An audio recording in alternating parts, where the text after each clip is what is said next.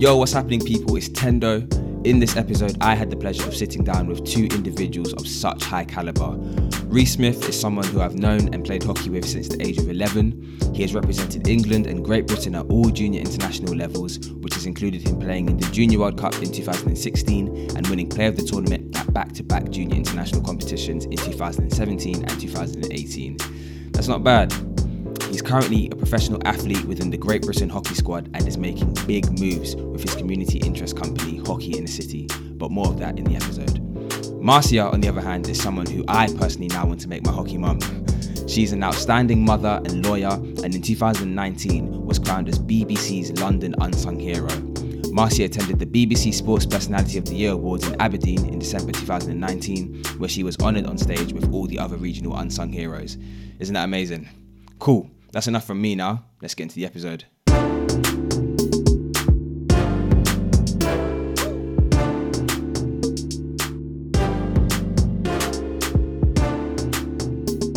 So, I guess just to start it off initially, there's a feature that we start each episode off with, and it's called What's Happening at the Root.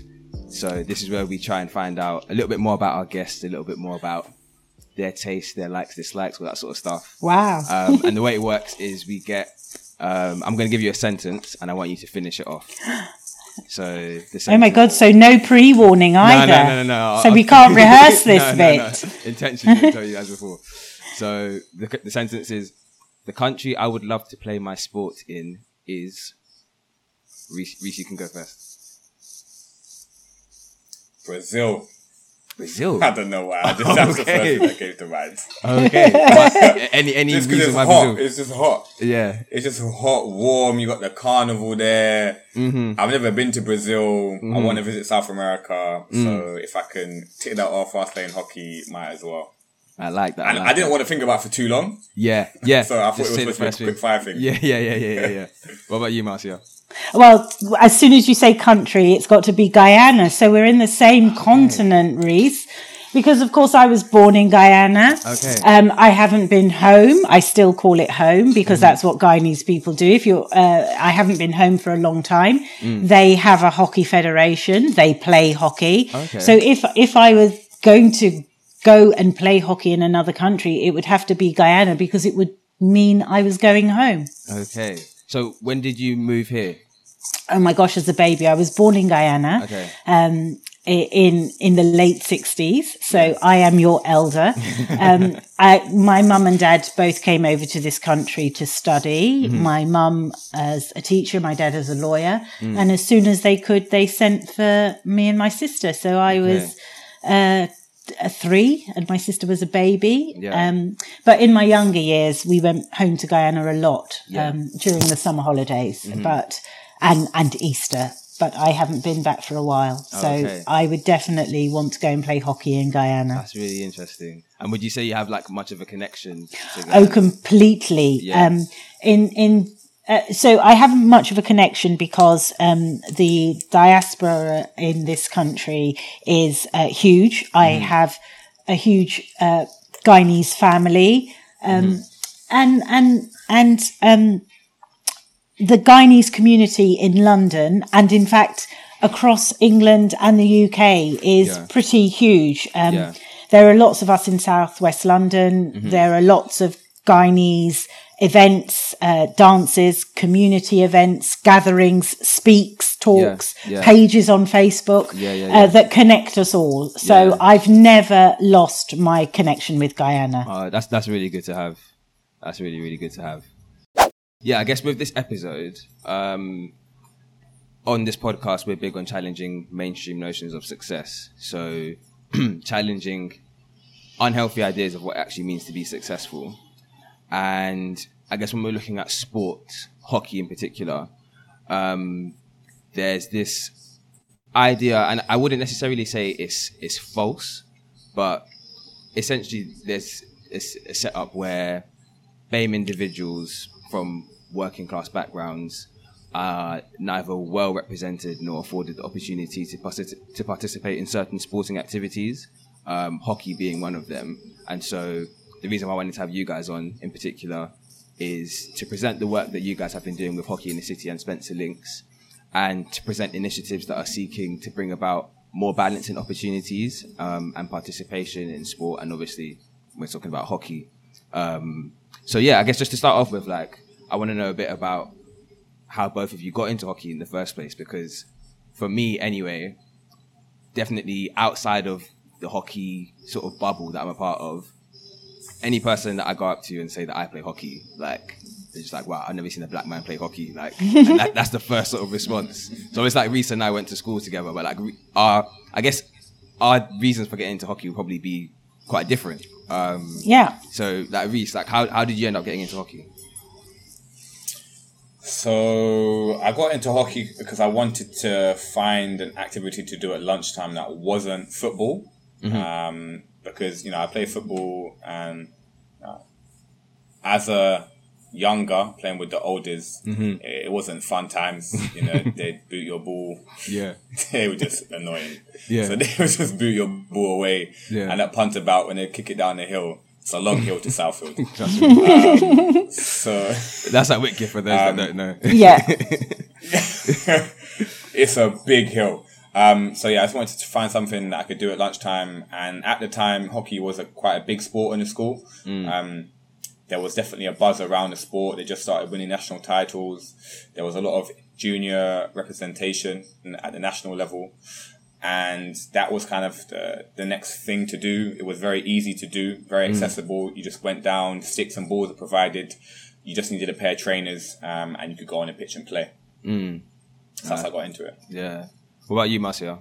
Well, so as I said, I came to this country from Guyana, and my parents' primary concern when mine and my sisters were growing up was our education. And education came first. But I went to a state primary and state secondary school, Catholic, in southwest London in Clapham, Lara Trait. And at the time, our school played a lot of sport and all kinds of sports. So I learned netball, tennis, hockey, gymnastics at my school. And our school had a hockey pitch, a grass pitch back then, and I learned to play hockey there.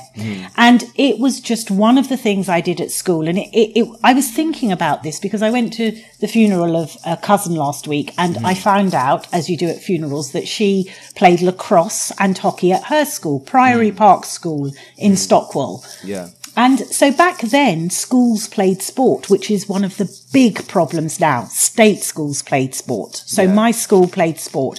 Now, after I finished school, I went on to study law. And law is one of the professions that plays hockey. So when and again, I didn't know this particularly, but when I turned up at my first lecture and you're signing up to play sports, lots of people, there was a law hockey team. So you joined the hockey team. Then when I went to my first firm as a trainee, that firm was playing against other law firms. So I continued playing hockey because I chose a profession because it was my dad's profession. And again, education was what we did.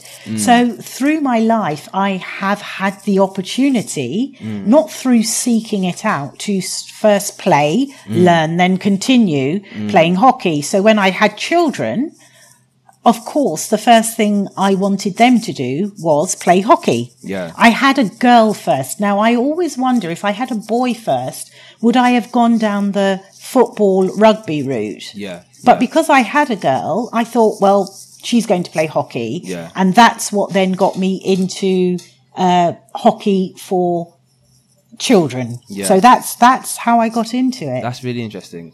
I find it quite intriguing how you mentioned how, like, law, hockey is one of the sports that's played in, like, by lawyers. Yeah.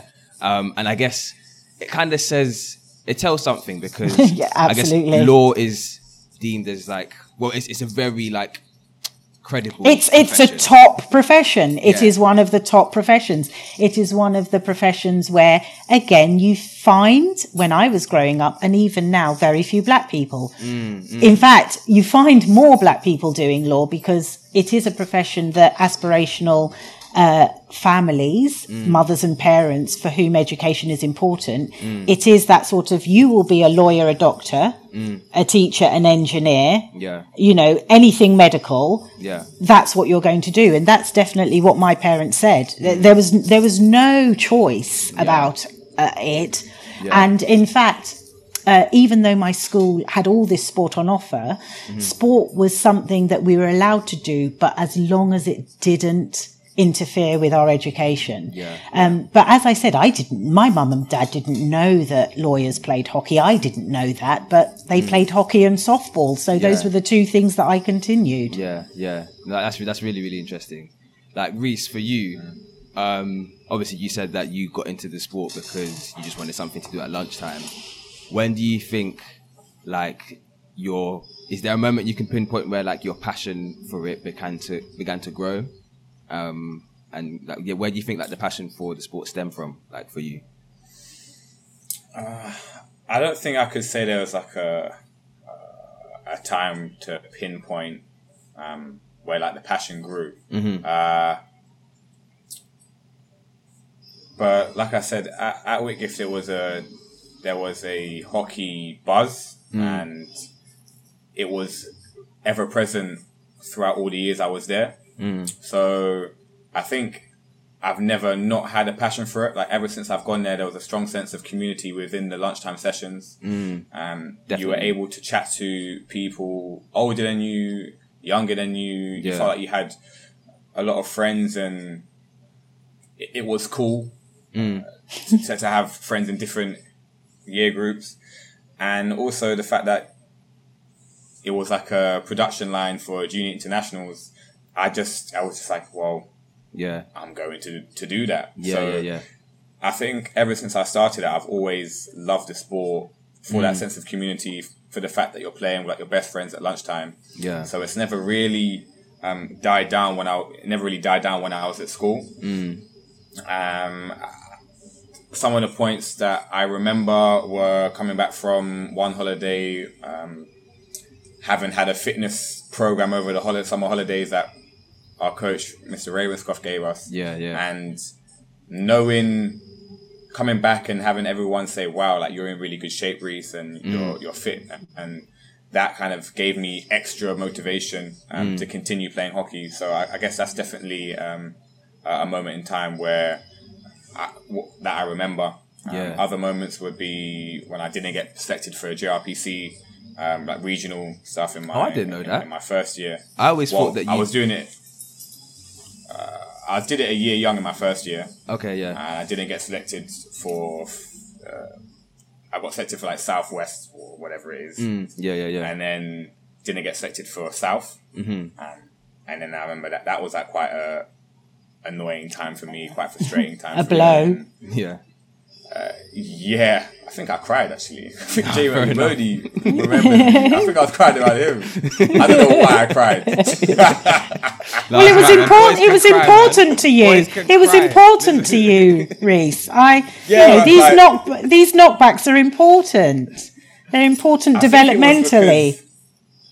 I think it was because I don't feel like I put myself out there like, I knew I didn't deserve to get picked. And everyone was like, no, but Reese, like, you should, like, you're sick, like, you should be going to this. And I was like, I know I'm sick, but I didn't do what I needed to do, man. I just started crying.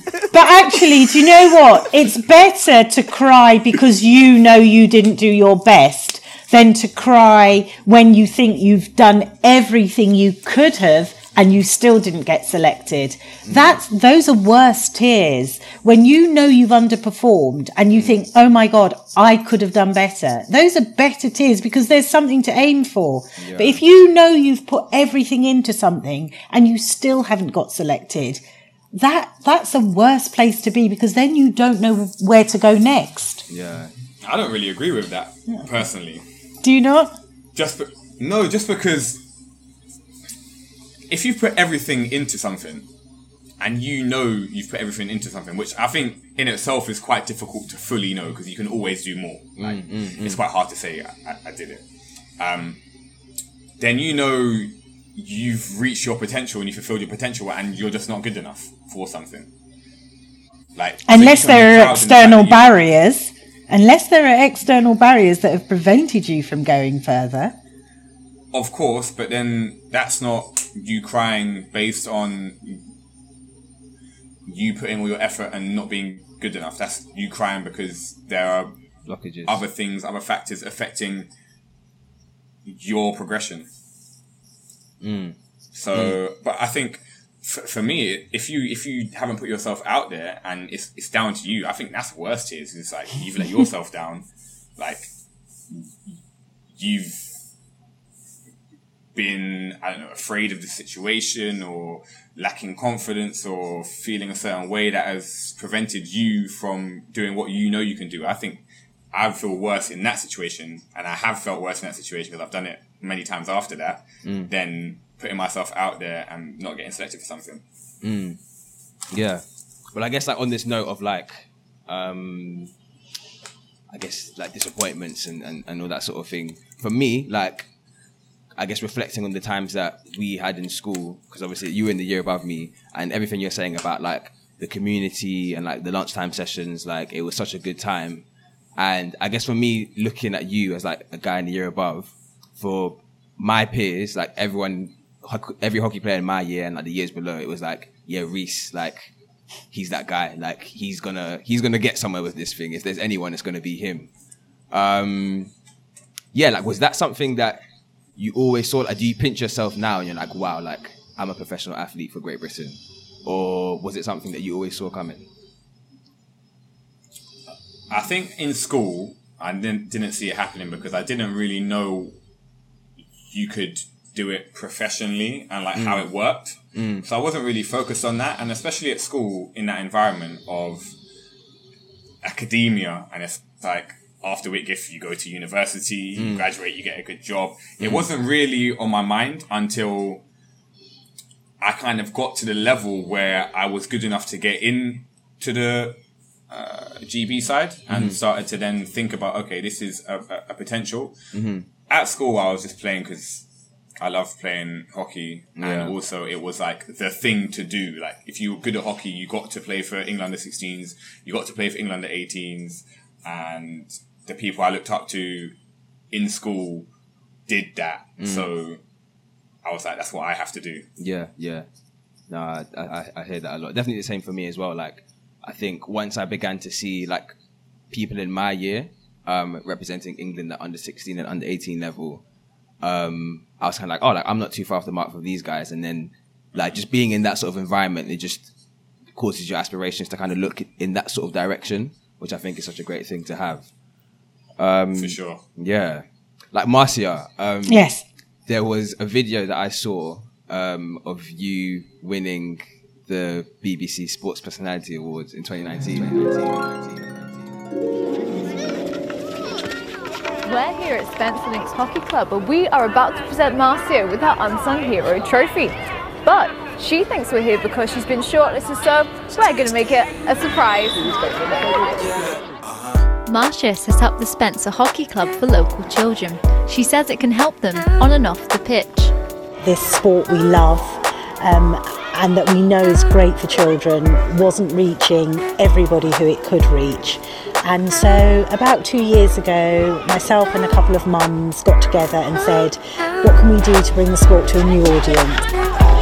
Ready? I'll give you a number now, you're going to go to Joe. On the first Sunday, we knew that it was the right thing. We knew that we'd attracted a set of children who were passionate about learning this new sport. Well done!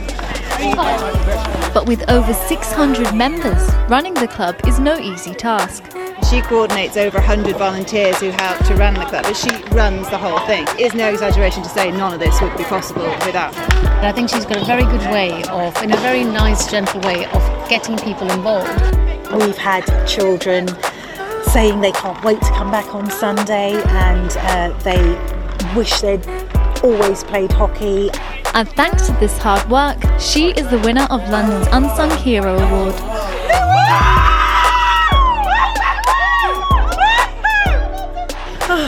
I can't believe it. I'm speechless. We started this just not knowing what would happen, and we've got 47 kids here today. I'm grateful, I'm thankful. We just wanted to bring hockey, the sport we love, to a wider audience. I absolutely loved it because they surprised you with it. Yes, they did.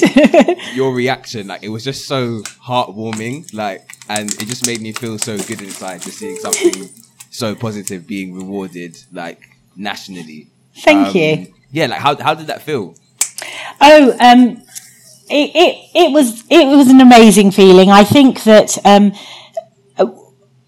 my co-founders Donna and Charlotte nominated me for the London Unsung Hero Award, and they told me over a coffee one day, and they told me in a very matter-of-fact way, oh, by the way, we've nominated you. And I told them off, first of all, for nominating me without telling me. But then we all really just put it aside, had a bit of a laugh about it, and thought, it won't come to anything. I am a huge sports fan, not just hockey, all sports. Yeah. And Sports Personality of the Year has been something that has been part of my upbringing for as long as I can remember. I have watched it with my parents, so I know the unsung hero bit.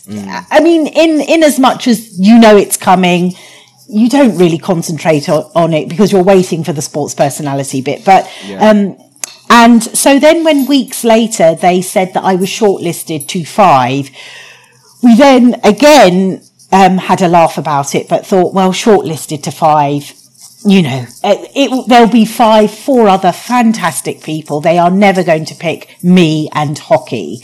And then they were very crafty when they said, we're visiting all to make short videos so that the judges can look at all of the videos. So they came to one Spencer Link session, interviewed me, interviewed some of the children, interviewed some of the parents. And then right at the end of the session, they literally presented me with the award. So my reaction literally was, really, and all I could think of is, they've recognised Links. That's fantastic.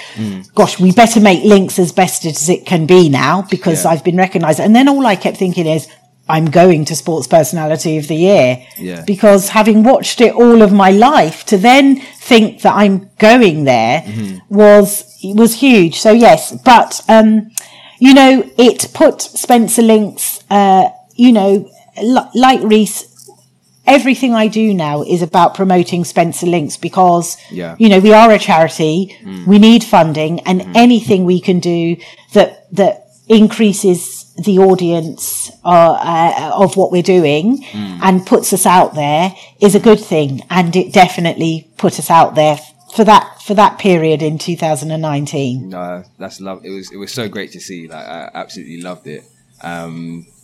It was amazing. I guess going a bit more into both of your initiatives, like Hockey in the City and Spencer Links. When was the first? Well, if you Reese, do you mind sharing a bit about the heart behind Hockey in the City, what it is, and why you started it? So Hockey in the City is not a charity, but it's a community interest company set up with the intention of increasing accessibility of hockey, and everything we do has that kind of root. Any kind of project we do, any session we do is all with that in mind, and giving people the opportunity who wouldn't normally have the opportunity to play hockey.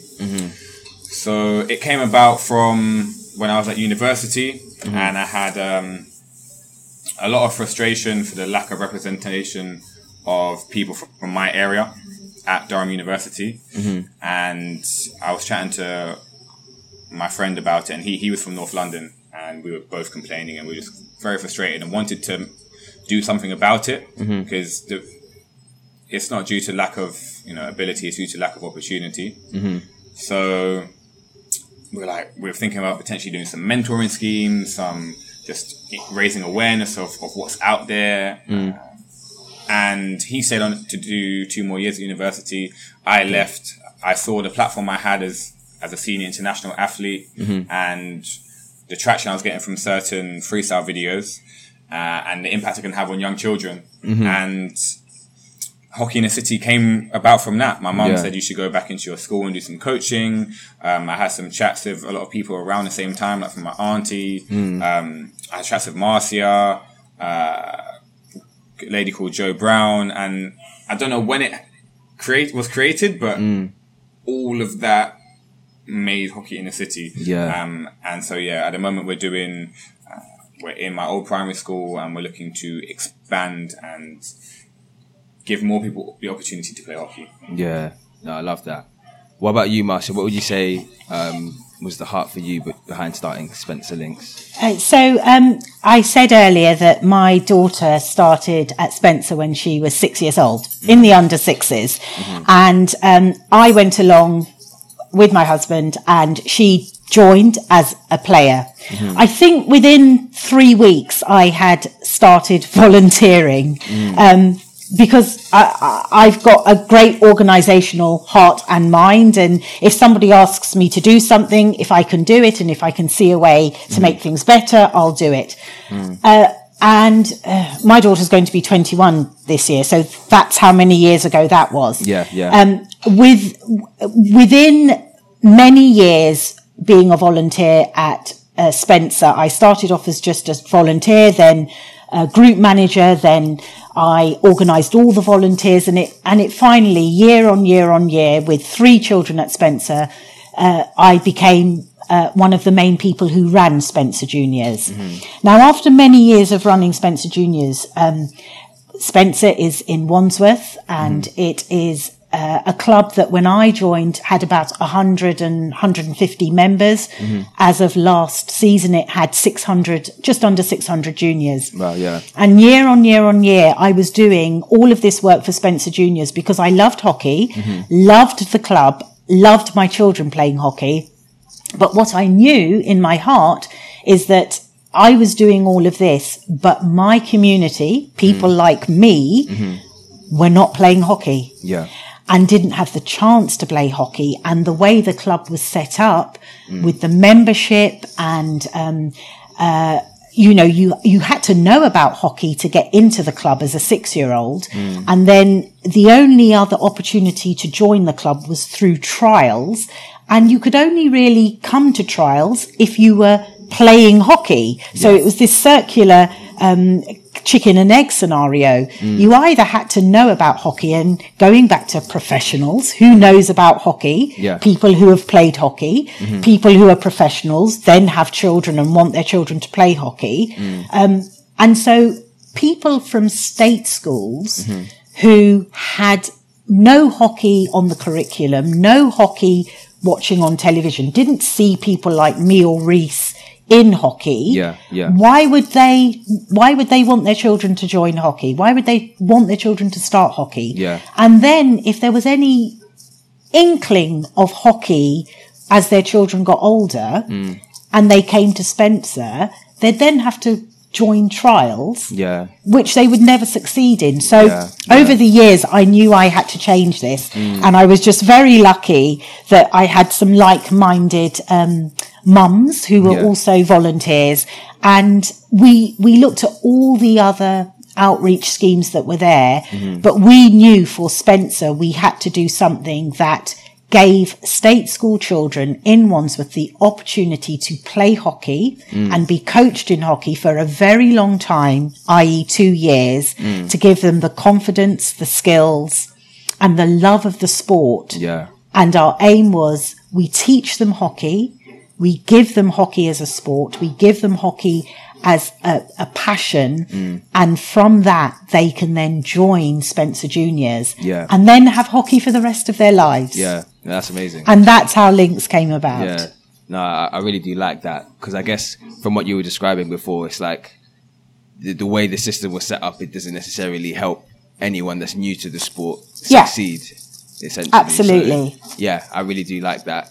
What you're creating is like a pathway into them flourishing. A pathway into Spencer, and we then we give them the pathway, but we create the openings as well. So our children, our Links children, having had the coaching and got the passion and gained the skills, can then join Spencer after their 2 years. And we've then made Spencer, we've changed Spencer so that there are then the openings for them to progress if they want to. But you know, Tendo, like Reese, even if they don't want to, for 2 years, they've had sport, skill, exercise, you know, so they've had all of that.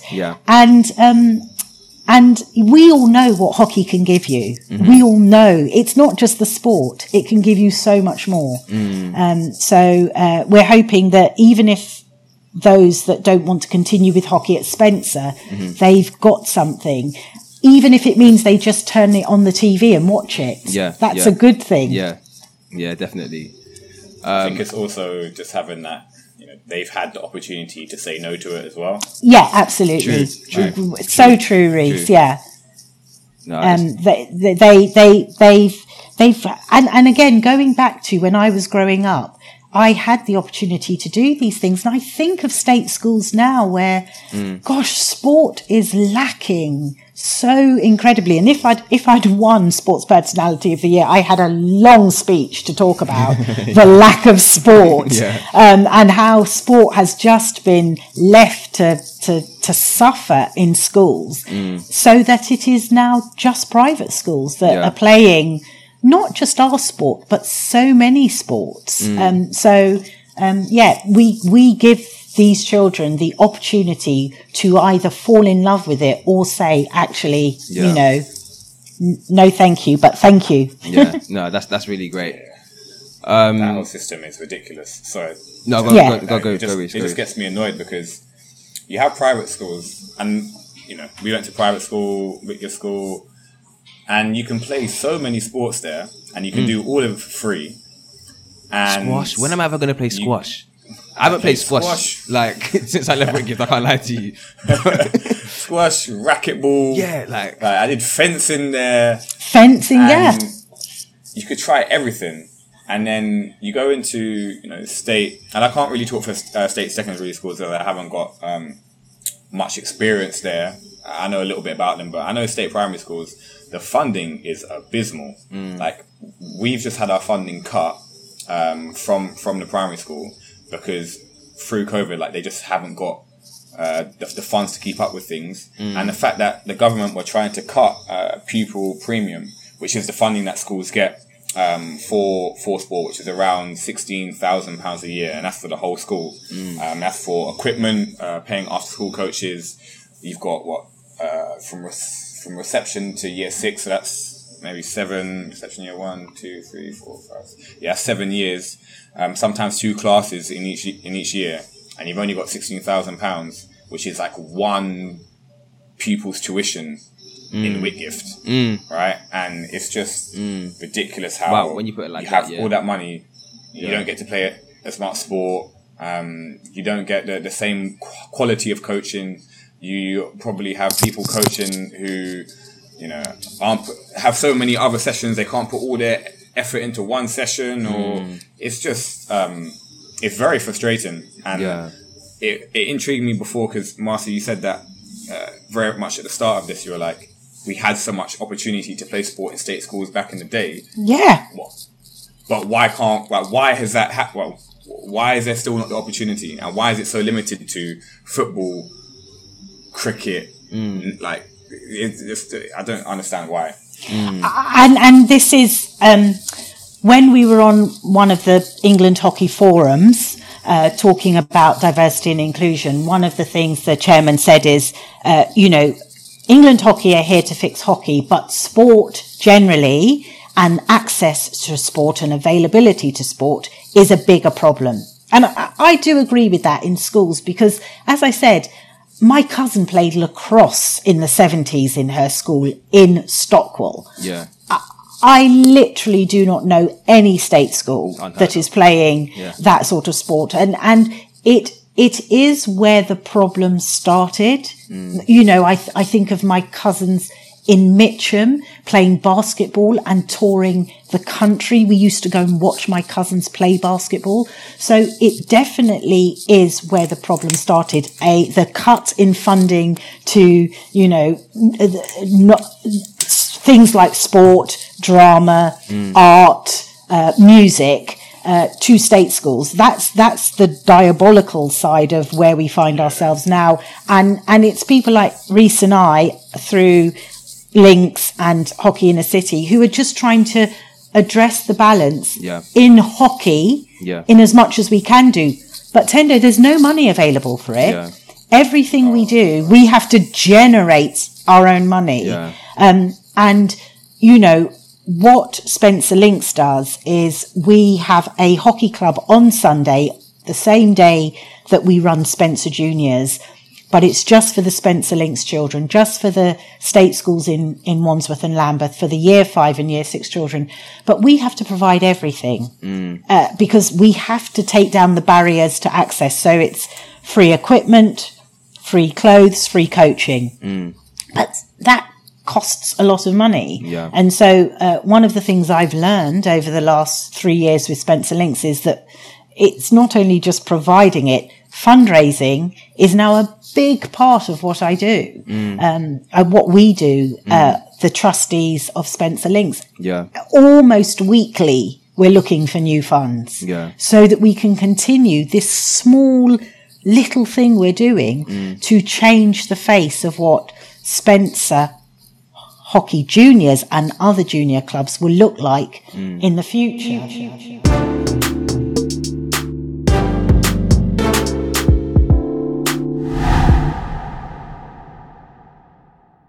Someone listening could probably be like, well, why all of that for hockey? Like, why do you care so much? So I guess my question to both of you is, what opportunities has hockey given you that make you want to encourage kids to play this sport rather than, say, other popular sports like basketball or rugby or football, something like Reese, like. Well, it's not just about.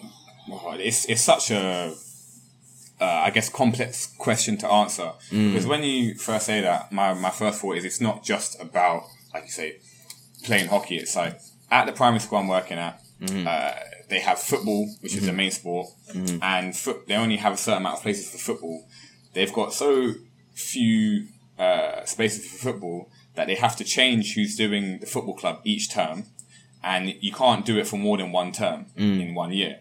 So you then have to go outside of school to get stuff. So one thing is just giving other people the opportunity to play sport that wouldn't be playing any other sport. So that's why at Hockey in the City, when we're picking the people to be a part of our club, it's like, well, one, obviously talent and ability. Two, are they playing any sport? Will it be beneficial for them?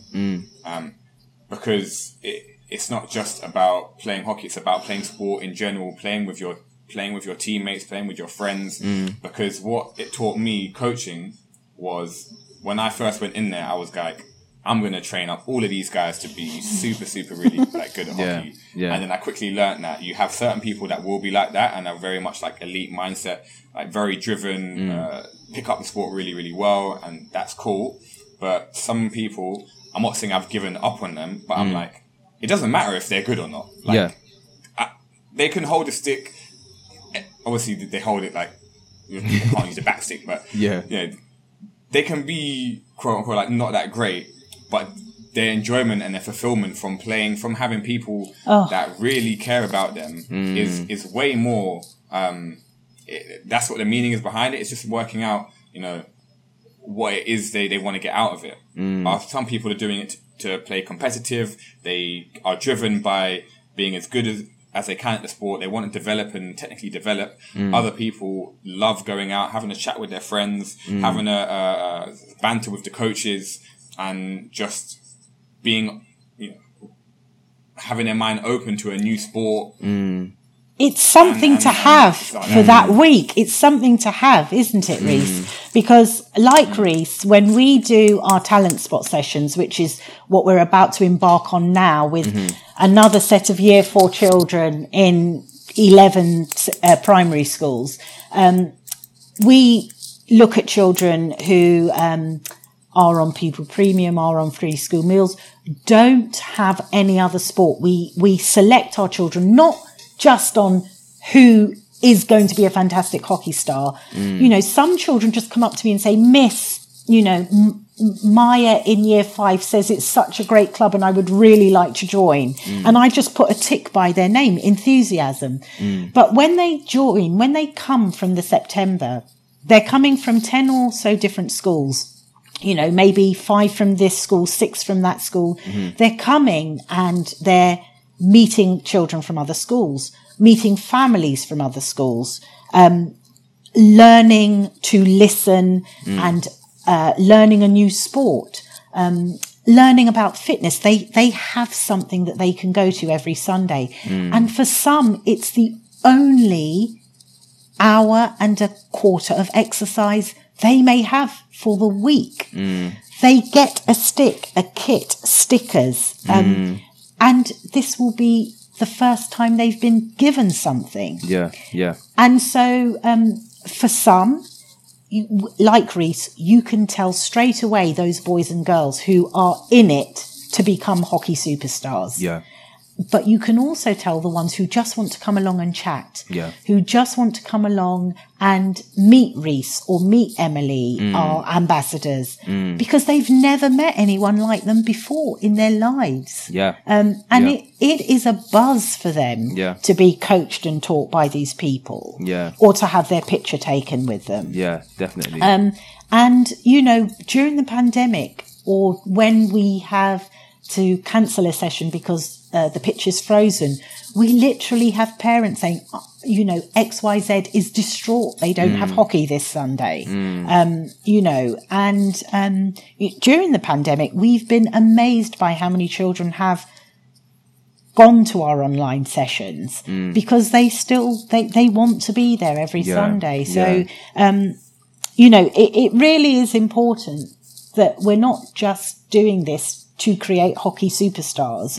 We're doing it because the sport is such a great sport. I can't think of another sport that women and men can play from 6 to literally 96. You know, you have vets, super vets, grandmasters, great grandmasters. And what other sport can do that? I've always said that. I've always championed hockey because I just think boys and girls can learn so much from not only the skills but the sport, the team sport element of hockey. That you can play boys and girls together. And you learn so much from that as well. And that you can play throughout your life. And again, you know, when I tell some of these girls and boys that I played it as a lawyer, they literally look at me and say, you were a lawyer, you know, and again, it gives them something else to think about. Exactly. And I think as well, because I haven't had any experience coaching with Spencer Links, but I was coaching with Reese for a while at hockey. We can change that, Tendo. No, I'll give you a call afterwards, don't worry. But I think for me, so like, I guess, so similar to Reese, I started playing hockey at Whitgift from the age of like 10, 11.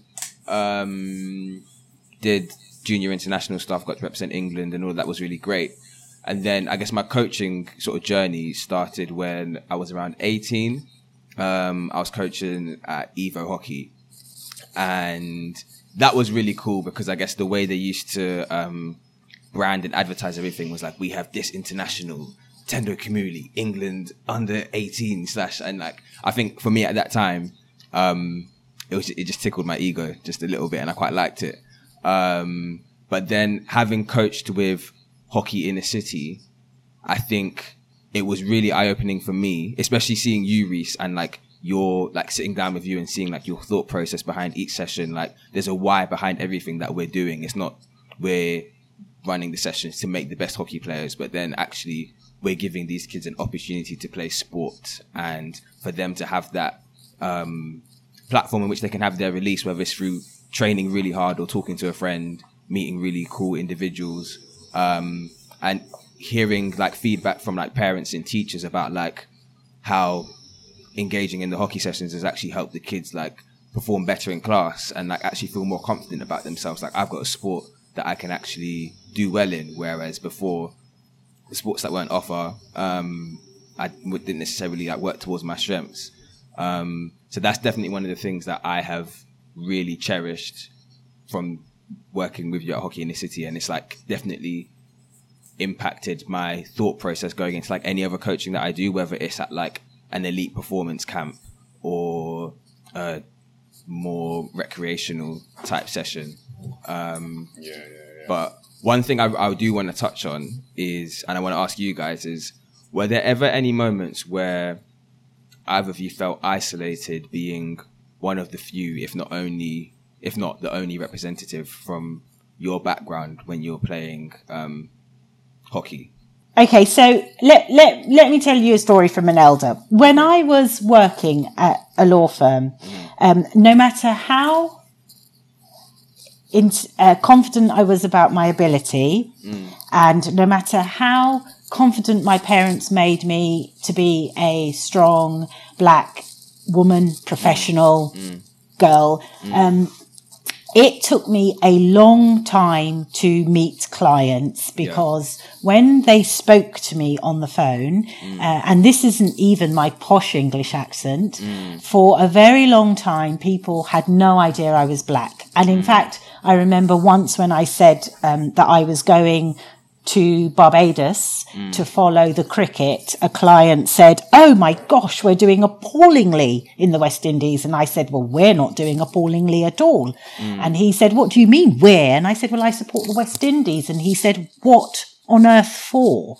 And I, at that moment on the phone, I said, "Well, I'm black." And there was that sort of 10 seconds of silence. And I have stories like that running into the 30s and 40s of instances while I was working, growing up, mother, married, and as many instances like that have happened to me at Spencer as a volunteer coach and running Spencer and representing Spencer at England hockey events where I would turn up with my Spencer jacket and my name and be asked if I was in the right queue for delegates. And part of everything that's happened over the last year after George Floyd is making people aware that of what privilege is. We're going to touch on it. Privilege is about not having to think about the things that you're doing that you feel are just everyday part of your life. So you don't have to think about the car you're driving or the clothes you're wearing or the music you're playing or the food you're eating because you are so secure that nobody is going to look at you and question you that you just forge ahead with what you're doing. When you don't have privileges, when you have to think about things that are just part of your everyday life. So I have to think about what I'm wearing when I'm driving the car I'm driving. I have to think about what shop I'm going into when I want to spend money. And what we're trying to do is make our hockey community not think about when they see a black, Asian, or minority person or a person from a state school coming to play their sport. They shouldn't have to think about it anymore because it should be so normal in the future that it makes it really comfortable for those people who haven't had the access to our sport to just come and play without having to think about who they are anymore. And that's what I'm passionate about doing. It's not going to happen overnight, but that's what we're doing. No, I love that breakdown. Yeah, exactly. I've never really thought of it like that. But when you said you have to think about things, I'm like, I have to think about so much every single day. Absolutely. Just from like the way I speak, like I said, the music I'm playing, like what I talk about. What I got up to on the weekends, and when it strikes you the most is when you stop thinking about it and something happens to you. So I've always told people that when I have my guard up and I am ready for anything, even the small microaggressions, and I can deal with them, I shouldn't have to, but when I'm ready, I don't get affected from it. When I'm not ready is when it affects me the most. So even up to last October, when I went into a shop and bought quite a lot of stuff, and the lady behind the counter didn't ask me if I was a privileged customer. And when I asked her why, when I said to her, "Oh, you haven't asked me," and she simply said to me, "You don't look like a privileged customer," it hit me because I wasn't expecting it. I wasn't prepared for it. And I felt the tears and I felt I've got to be strong. But the reason was because I just wasn't expecting it, because I wasn't prepared. Yeah. And life shouldn't be like that for me. Look at me, I'm an old woman. I should have got through this by now. But unfortunately, life is still like that, even in Southwest London. Yeah, no, I really do relate with what you're saying about the lack of expectancy, because there was an incident that happened whilst I was at university. I was very public about what happened. Playing a match. Yes. And you started this whole process on Twitter. Yeah, I guess so. Yeah, I am quite glad I spoke about it, because, I guess that everything that was happening with like George Floyd, it just provided the platform for me to share that. If that didn't happen, then I don't think I would have spoken out about it. But yeah, playing a match, I miss a sitter, and then someone says you only need one Negro off the sideline, and like I was just so shocked, like what they said, the explicitness of like how they said it. I just didn't really know how to react, and I guess it kind of goes back to like us having to think so much about like the things that we do, whereas for that individual, they just said it off the cuff and probably blamed it on alcohol or something like that because they were drunk or whatever. So yeah, no, I love the fact that you guys are just trying to shift things back to a state of equilibrium where these sort of things and these conversations, like, we actually can have them. And I do hope that if other hockey players, particularly, but even people in society in general that do listen to us, can actually take stuff and learn from the experiences that you guys have shared and all that sort of stuff. I hope so. Yes. For me, it's got to the point where now, like, do you know, there was a point where it was like you need to educate people and you know, let others know. I just can't be bothered. No, same. I don't know if you've got to that stage. I'm not going to teach you.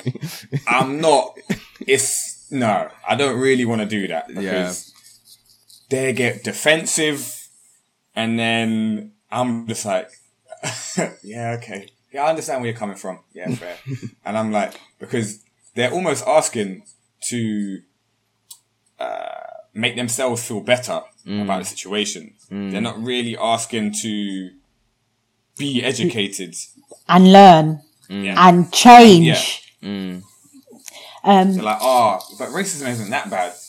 And you might say something like, oh, well, is that really? Or is it just you And then when I talk to him about it, I'm like, whoa, hold on. Am I just overthinking it? And then, I just don't bother anymore. Yeah. Yeah.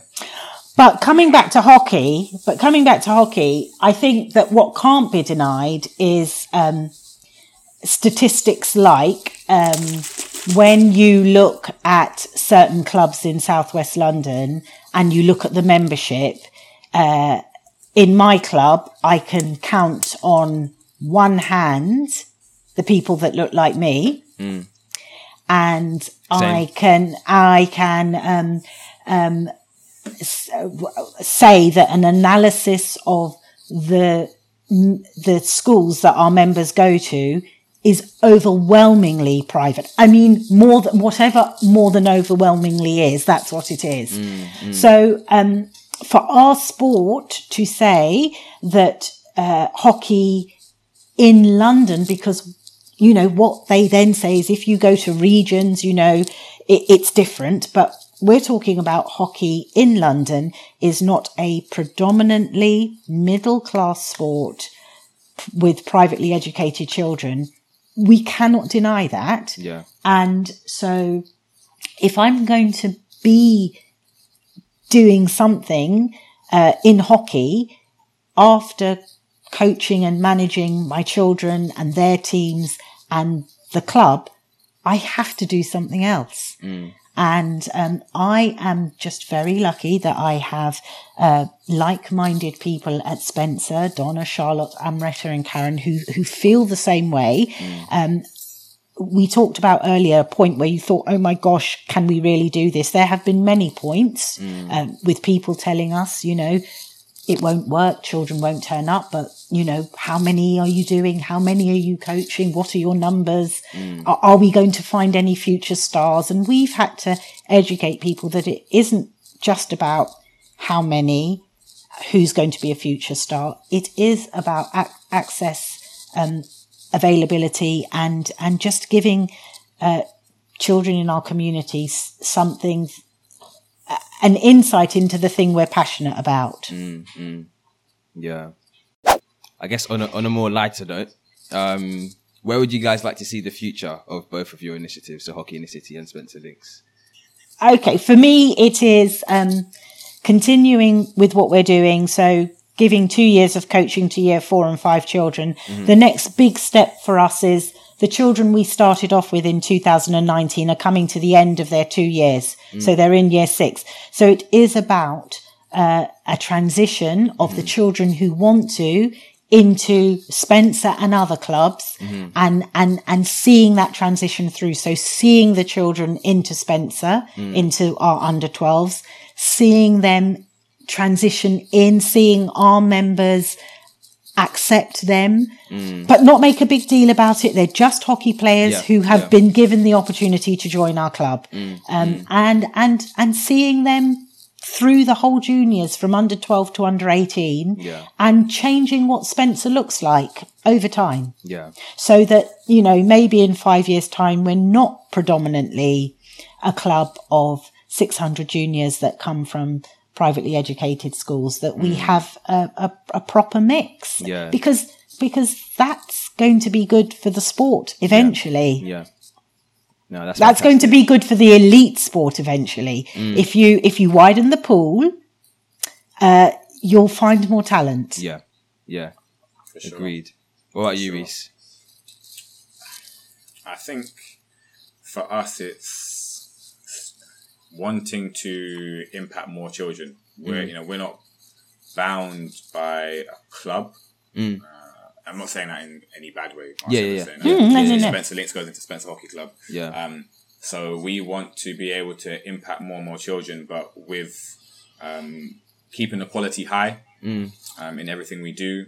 What I'd love to do and trying to make it happen is have some big London community sessions, because there's so many great initiatives in London, South London, East London, North London, that are doing great things, and it's like, why don't we come together and have like a once a month, twice a month, like big session, just to create more love for the sport, give children more opportunities to play it. Because if you look at our initiatives, we're giving our children the opportunity to play hockey once a week for an hour, 15 hour and a half. When I was at Whitgift, I would get 5 sessions a week minimum. Pretty much, because I could go every single lunchtime. Then when you get older, you can do after school. You might play 2 after school. You might have a game. So it's looking at 7, 8 sessions. So it's like, how can we level the playing field and provide more opportunity? That's fantastic. And where would you both like to see the future of hockey as a sport? That's a mad question. I would like to see, like football, as many household names from the Black, Asian and minority ethnic communities as there are on the men and women's side, so that when children at Hockey in a City, Spencer Links, and all the other outreach programs think about what they want to do in the future, it's because there is Raheem Sterling, there is all the Reece Smith, but there are as many players that they look up to and think, that's what I want to be. That's where our sport needs to be. Yeah. We need children to sort of, and therefore our governments think that hockey is a sport that is worthwhile investing into schools, so that it's not charities that are providing these opportunities, that children can actually pick hockey just as they pick anything else. Yeah. Sure. That's such a beautiful image to see. What about you, Reece? Pretty similar. I'd want the hockey demographic to represent the UK demographic. Right now, it doesn't. If you look at London, it's so multicultural. Hockey and hockey clubs in London, it doesn't reflect the areas that they're in. You have clubs playing in Clapham, in Wandsworth, Tulse Hill, Dulwich.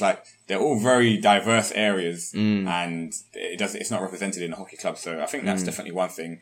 I think we need change higher up to actually have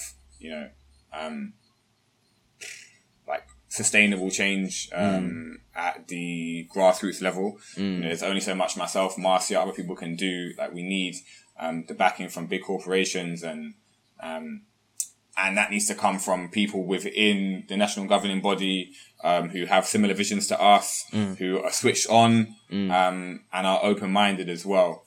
So yeah, that's really and truly my I really do love that. It paints such a nostalgic and heartwarming image for me in my head, because I guess growing up as a young hockey player as well, there weren't any other black hockey players that I could look up to apart from Darren Cheeseman.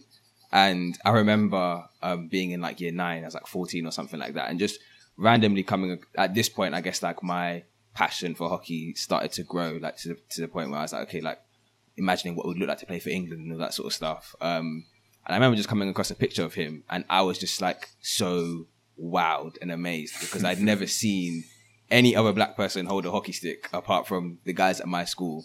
And the fact that this one was in a Great Britain shirt, I remember looking at, you remember Tijan, Reece?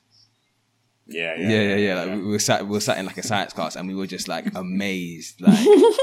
And I'm probably a bit embarrassed to admit it, but I had a picture of him up on my wall, in my room. But as in, that's how much it meant to me, because it was wow, this is something that can actually happen. For sure. So yeah, with initiatives like Hockey in the City and Spencer Links, hopefully that's the sort of direction that the sport can go in. And I do wish both of you the best as well with everything that you're doing with them as well. I find for how old both of you are, I'm doing this in my 50s, but I just look at you and think the energy you two have got, I just don't even know if I had it in my 20s. But also the brilliance of your coaching and analytical minds, especially with Reece, how he thinks about things, how he thinks about coaching, how he thinks about playing. It seems effortless to us at Spencer Links. It really does.